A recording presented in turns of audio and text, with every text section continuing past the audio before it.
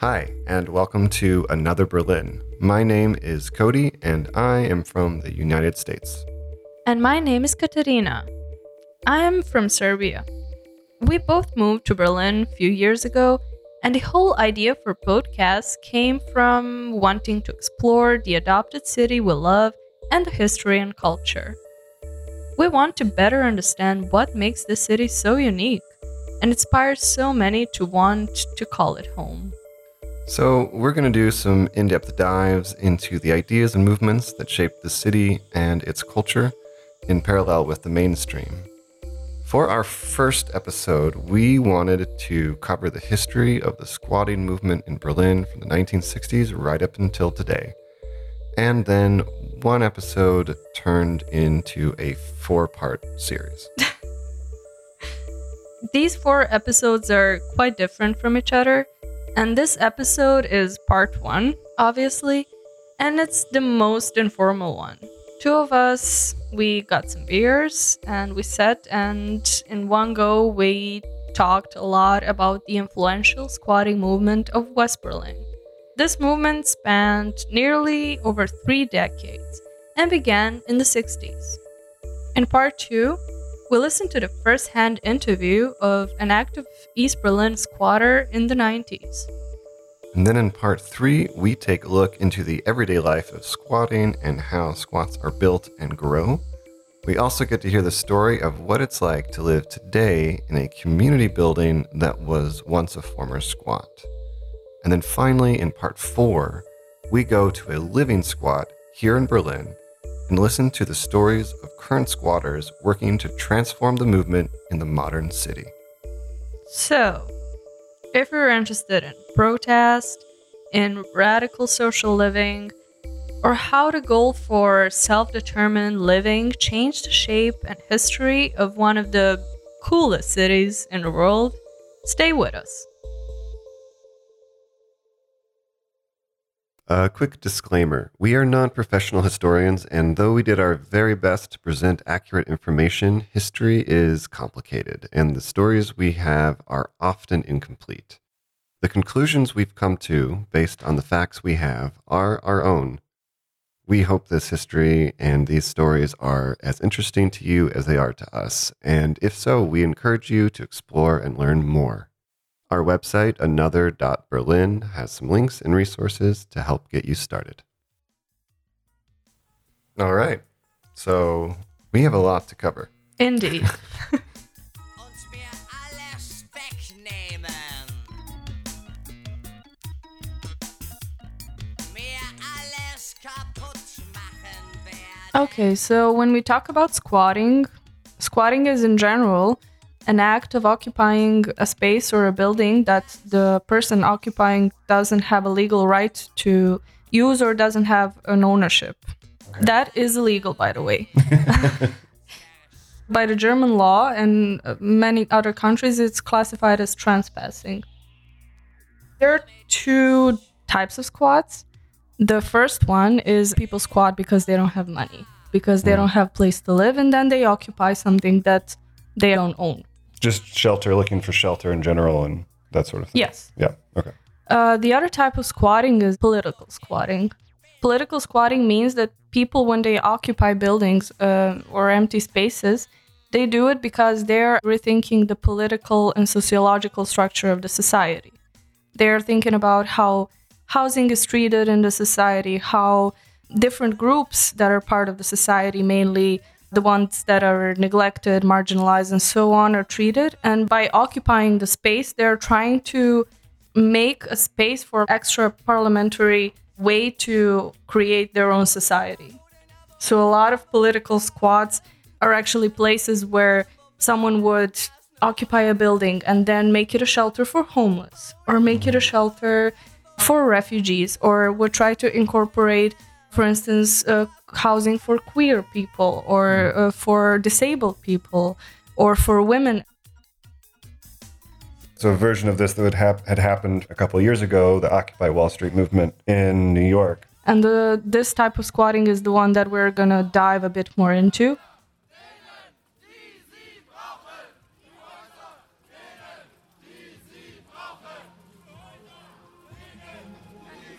And why is squatting relevant in Berlin?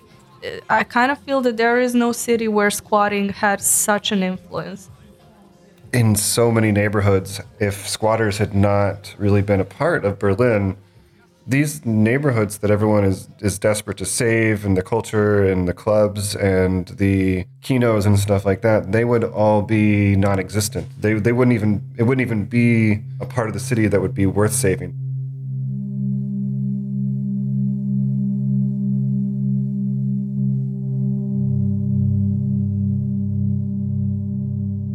In Berlin, there were more than 650 entities squatted, which is impressive. It's almost like the size of a village. Yeah, and when we talk about 600 squats or entities squatted, the number is kind of misleading in many ways, because that can be something as small as a single apartment and an apartment building, or it could be the entire building, or it could be a hospital. In some of these structures, there were so many people. There were, 50, 100 people in one building.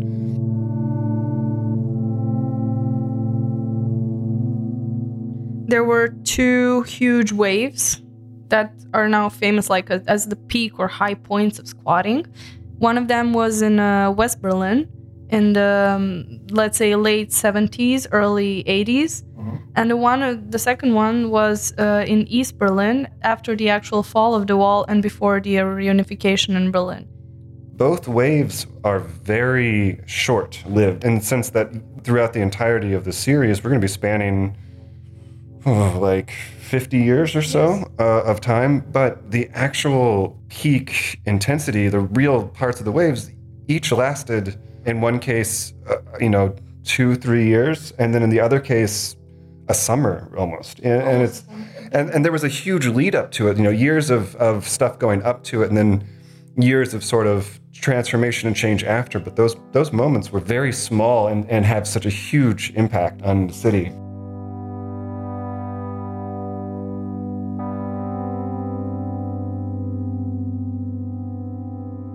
So if we're looking at where the political side of squatting began in Berlin, we have to go back to the 60s.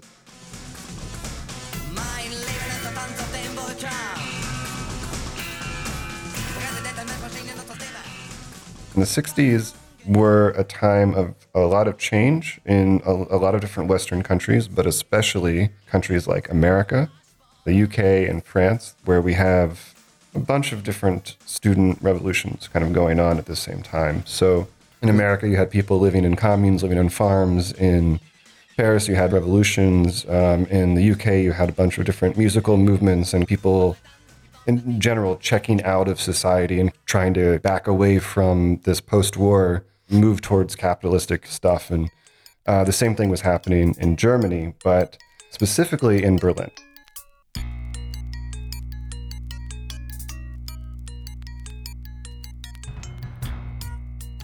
West Berlin was at the time British, American, and French.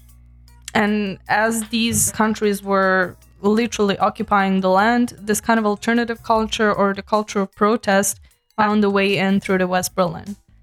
What happened in the West Berlin in the 68, which was a bit different from the other countries, is the fact that West Berlin was an island.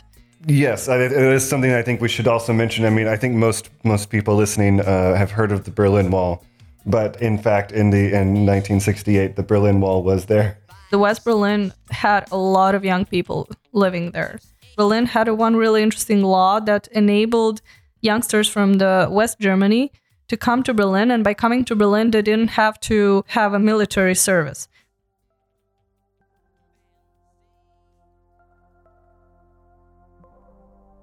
I mean, yeah, West Berlin was an island. West Berlin was the Americans, the English, the French. And yeah, so the point was there was no military service in West Berlin, so everybody who didn't want to make civil or military service just went to Berlin.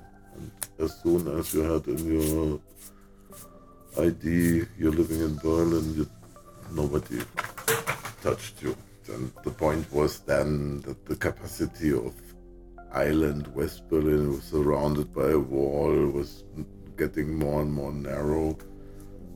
And I knew flats where there were 6 people living in one room and stuff. So it was really overcrowded, especially Kreuzberg, Schöneberg that time. But that attracted people that didn't want to do military service at the beginning. Right, like painters, writers, artists in general, or I don't know, maybe people that just, like so many college-age kids today don't really know what they want to do with their life, but they didn't want to shoot a gun. It ended up creating a lot of political organizations that started from the university that also found like-minded people in the working class. So you had a bunch of people that just didn't believe in capitalism, or they didn't believe in traditional family structures, and suddenly they were all getting together in Berlin in the late 60s, and they were saying, okay, let's do something about this.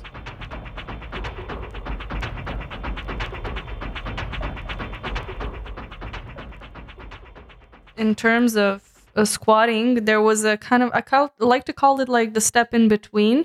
Commune 1 was I would say they were celebrities at the time. That wasn't technically squatting. Yeah, they paid rent. Yeah, they legally rented. But it was the first step into testing this kind of utopia or this kind of structures in a practical everyday life.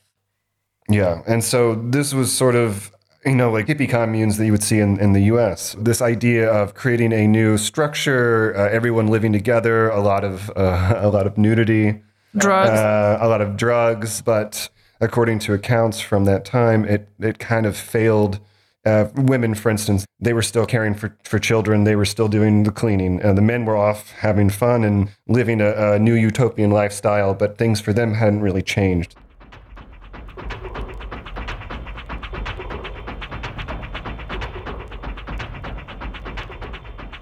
What led up to the peak or the first wave of squatting had a background in the urban planning or the city planning. At the same time that all this is starting to happen, starting to bubble up with all the youth movements, the mayor of Berlin is pushing through the expansive, dramatic urban renewal policy, where the government was basically looking to move beyond and past memories from the war and to become more like other Western cities and countries. So what this urban renewal proposed is to erase the huge blocks and erase the parts of the city and to create new huge apartment blocks, usually with a really, really tall buildings that would segregate the place where people would live, where people would go and shop and people would go to work. It was going to completely just destroy the whole culture of Berlin. There was this kind of famous term that would be called Kreuzberg mix, which would mean on one plot you would have housing, but you would also have a bunch of bars, and how people of Kreuzberg got used to living or like distributing their spaces, that they would have a lot of functions in one small space. And then all of a sudden, the politicians come to Kreuzberg and say, well, no, there's this urban renewal policy, and you know what? We actually want to tear down everything that we have here, and we want to make this kind of like huge apartment blocks. And a lot of people in the city were not into this. One of the big changes that was proposed for Kreuzberg was the NKZ building, which it's the building that's towering over Kati. This huge building that actually goes over the street. Yeah. It's sort of where the main corridor kind of coming off of that area is, with like the kind of bridge or balcony over the street. And this was to be a huge housing complex. Many residents were either evicted or forced out or relocated to other parts of the city. And a huge housing complex was going to be built, including a highway. And a highway was going to go down what is today still Oranienstrasse. That is insane. So, yeah, basically there were a number of squatters. I think they squatted between 7 and 12 or something buildings on that street. And ended up meaning that the street was not turned into a big highway. It was allowed to remain as it was. And that was kind of one of the very early successes of the squatting movement, where people had come together in a neighborhood and said, no, we live here. We want to keep this. We want to preserve what we have.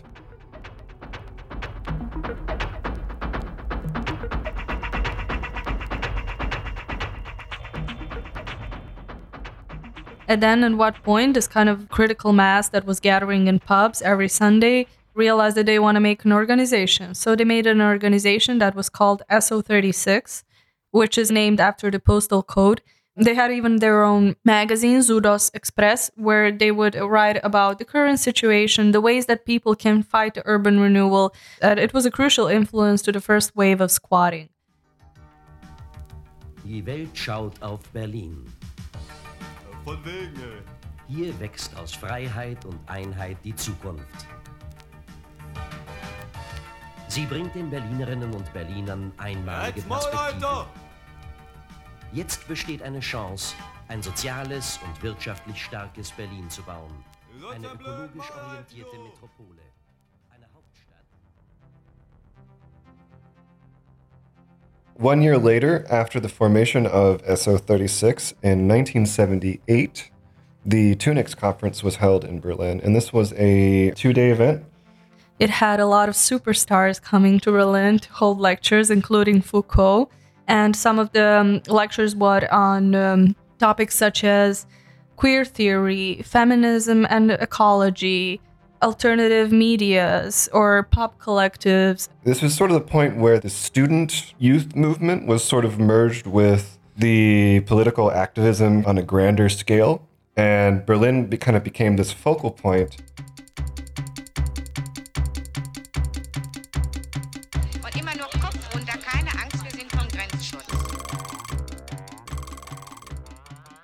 Also, I want to make a quick side note.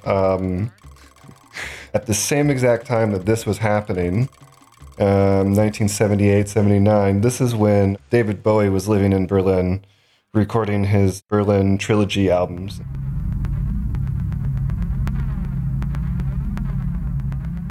Parallel to that, the first wave of squatting started with such an occupation where the group of people would just stand in front of this old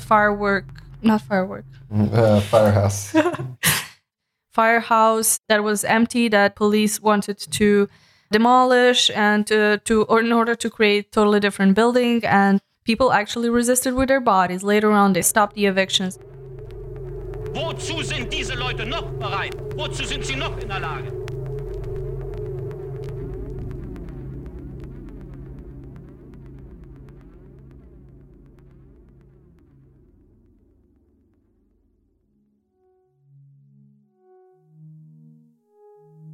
The government run by the SPD, the Social Democratic Party, could not really get anything done in terms of renewal. And so they had pushed a bunch of people out of the neighborhoods where they lived, started construction projects that they could never finish, and then under-delivered, I guess, on the things that they could. And so the city in general, but especially neighborhoods like Kreuzberg, were just really kind of messed up. And when the squatters come along, they start taking a bunch of properties, and the city sends in police, and then the protesters and the squatters say, "We're not leaving," and the police would back down. Then that would happen again. The police would start to come in, the protesters and the squatters would get a little bit more aggressive, and the police would back down. And that happens over and over and over again, to the point where basically the squatters sort of had control of the situation, and the government was in a really hard place where they had already given so much that the only real option that they could see to help with housing and to sort of appease the squatters was to start creating a partnership.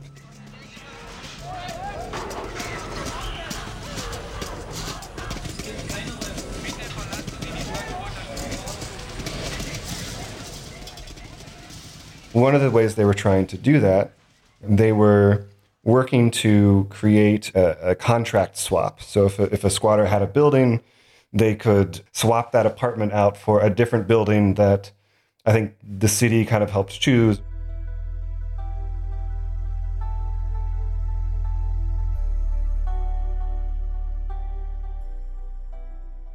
But this whole phase actually was a honeymoon phase. What happened just 2 months later, in December of 1980, was a huge clash between squatters that squatted a house in Frankel-Ufer and between the police, and they ended up in a almost 48 hours clash that ended up with a lot of people being arrested and a lot of people protest. Yeah, around at least 50 people were pulled out and arrested kind of aggressively. In this particular instance, the cops had kind of decided on their own to disregard the main line of the government and were actually like pretty aggressive to the squatters, even if the squatters themselves were not being aggressive. And it kind of ruined the whole treaty, the short-lived treaty. And it was reported in the papers that the squatters had actually squatted one of the apartments that was in the swap deal. And that was simply not true. The source for the newspaper stories was from the police memo of the police that had arrested the squatters at the other squat. They were trying to get public support against squatters. And what ended up happening is it backfired. There were a number of demonstrations that happened, and I think it was December 12th. Really should have looked up. Wait. Yeah. 12 December. Okay, yeah. So, just a few days after these lies were spread around, on December 12th. Oh, no, sorry. 15th. Okay, so just 3 days later after the eviction and the slander put forward by the cops and the newspapers, the squatters planned a big protest. The second day of this protest, there was a public disclosure of one of the largest scandals politically of that time in Berlin, which was the Garski Affair. And this was a revelation that about 2 or 3 years before, the city had given a contract or a loan for a private developer to produce in today's money, 130 million euro project in Saudi Arabia. So not in Germany, not even in Europe. And the developer the project stalled and failed. The developer, Garski, stopped paying and then just disappeared, basically leaving the Berlin government and citizens with a 110 million euro deficit for nothing. Like literally just the money's gone. That revelation came out on the second day of the protest by the squatters after this eviction. So you have here a government that has just made up some weird, unnecessary lies about squatters trying to go back on their word and squatting buildings they didn't. You have police that are being way too aggressive. You have a housing crisis in general where the city is just kind of in ruins and landlords have let the buildings fall into to pieces. And then you have a protest going on, and then suddenly you learn the city has lost 110 million euro because of government incompetence.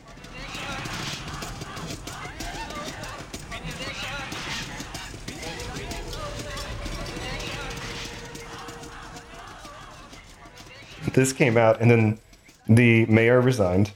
A lot of the cabinet, a lot of the Berlin government resigned. And then a new temporary government came in for about 5 months. And in those 5 months, the squatting scene multiplied by like 5 times. It exploded. By the February of 1981, over 50 apartment blocks were occupied, and the number was rising and rising. And May of 1981, there were around 170 houses that were occupied. A lot of people declared themselves as squatters at the time, like more than 2,000 people, which is really a lot. And also, a lot of people in Berlin were supportive of this self-determined type of activism that was trying to gain back the power from the institutions and from the government that was falling apart anyway at the time.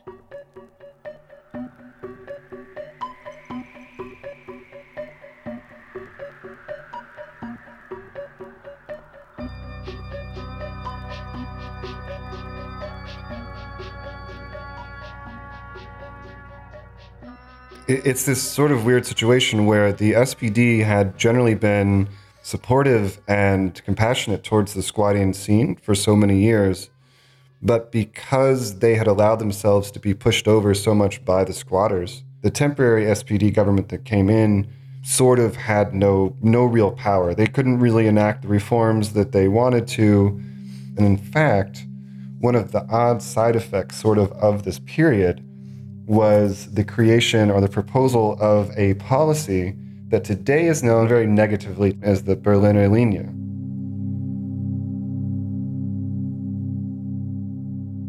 At the time, this was called Berliner Linie of Reason, which is really extreme. Every time that we speak with squatters or anyone, everyone would say about Berliner Linie as the way to evict people right now, the way that police treats people right now, to violently evict them and so on. At the time when it was invented and put up, was supposed to be a way to find a common ground for squatters and for the government. Yeah, I mean, today, basically, it's a stand-in for saying that any building or any place that is squatted in Berlin will be evicted within 24 hours, oftentimes within an hour or less. It was originally proposed as something to help squatters and to keep buildings from being left empty.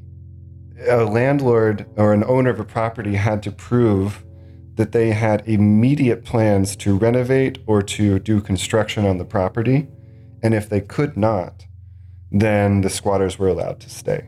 I kind of feel that this was their way to redirect the urban renewal, immediate urban renewal. To be like, either it's going to be renewed from the owner that has to do it right here, right now, or if not, squatters are going to do it. Because Kreuzberg was a mess. Like there were apartment buildings where they had no windows, where they had no doors, because the landlords had taken them out because they wanted residents to get out of there so they could turn it into this, massive renewal utopia. But that meant that there were a bunch of buildings without plumbing, without windows or doors, without insulation. And so when the squatters had moved in, well, they still liked doors and windows, and they wanted to have a sink that had water coming out of it. And so what they had to do is they had to figure out a way to do that themselves.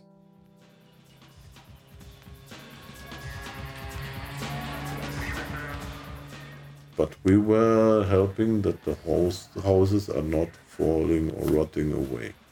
Not all of us, but the most.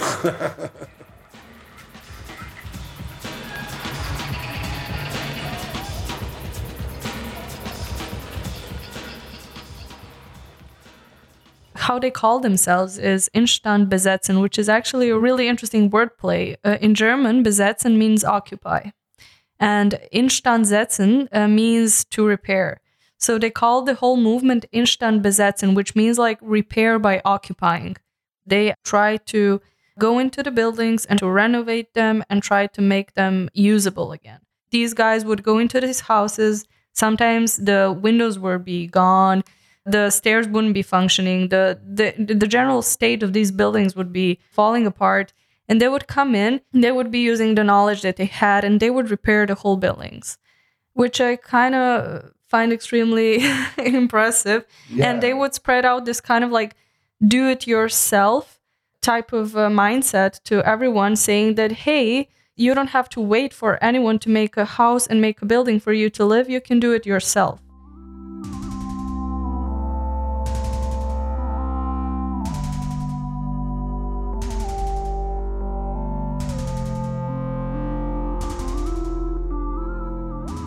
My favorite building from that time was called Bauhof, where the squatters would collect cheap old material that people could use to repair their houses. And then you, as someone who wants to squat or repair a house, would go there and you would talk with the squatters. They have done it before. They would give you tips and tricks how you can cheaply repair. Tools as well, right? Like they would have tools, and they would train you how to use the tools, or in like plumbing and stuff. Right? Exactly. And they would have they would have their own papers and magazines that will help you how to discover where the electricity is, or how to repair the electricity, with how like to put little in drawings of like electrical circuits. It was just impressive how people would provide themselves home. It's incredible. I wish that still existed today, because there's a lot that I don't know how to do.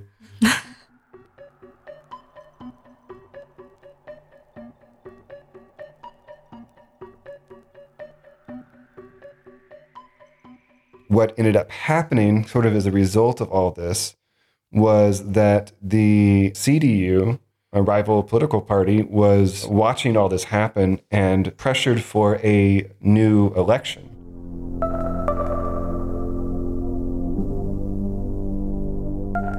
In May of 1981, there was a new election, and lo and behold, the CDU won, and they took over the government. And unofficially behind the scenes during all this, the judges, and now in many cases the police chiefs around the city, started taking it upon themselves to start punishing the squatters much more severely. So in court, they would come at them with a much longer prison sentence term. They started arresting people at squats and treating nonviolent protesters as if they were militant Molotov cocktail throwing hooligans, and then throwing them in jail for years. They were probably trying to put down like an iron fist and kind of show like, hey, you kids or whatever, like, this is what's going to happen if you keep doing all this stuff. This whole story culminated in September of 1981 when one squatter even died in the protests, and the squatter became a martyr for the whole fight between the squatters and the government and the police. It also gave a perfect opportunity now for the kind of secretly actually anti-squatter CDU to then go, okay, well, you guys are getting really out of control now and you're doing a lot of violent stuff. So now we're going to actively come down on you hard. And that's when, in winter of 1981, the peak of the first wave of squatting really started falling. Because even though there was still a bunch of active squats, the government started coming down really hard on them, and the formation of new squats basically became impossible. Yes, and on the other hand, they were open to legalization. So out of these 170 squats that occurred up to 1981, 100 of them ended up being legalized and 70 of them ended up being evicted. So slowly over 80s, the squatting scene after this peak in the 81 started going down, still keeping the mindset. But I kind of feel that the government, after this few years of struggle around 80, 81, kind of learned how to deal with squatting on one hand, and on the other hand accepted that this urban renewal policy was a fail. From the governance side, they weren't pushing that hard to destroy whole Kreuzberg and to create this kind of like new high-rises and so on. They drop off this idea, they incorporate it into their politics. The buildings should be renewed if possible. Mm-hmm, exactly. And crafty as they were, the CDU also managed to take the Berliner Linie, which is, again, originally was intended as a olive branch and sort of a peace treaty, and in many ways sort of a pretty practical solution to squatting into speculative landlords. They used this policy that now by this point had been around for a few years, and they kept the same name, but they just changed it over time. So as the 80s went on, they started using this policy to kind of say, oh, no, we have complete right and authority to come in and just evict you. And I mean, that's basically what happened, is that like more squats weren't being formed. The general political atmosphere at the time was just very antagonistic towards squatters in general. And then they started just pressuring more and more any chance they got. They just kind of came in and started evicting people. And if they didn't do that, as you were saying, they would kind of trick them another way by saying, oh, here, legalize. Here's a contract, legalize, and then you're no longer a squat. And then that's kind of, it's kind of a brilliant, diabolical way that they sort of just kind of dissolved that all this energy and this movement that had been building. There was still some kind of rebellion energy that was culminating throughout the 80s within the people that were in West Berlin. Another, very significant aspect of all this was that unknown to probably almost everyone on both sides of this situation, the Berlin Wall fell.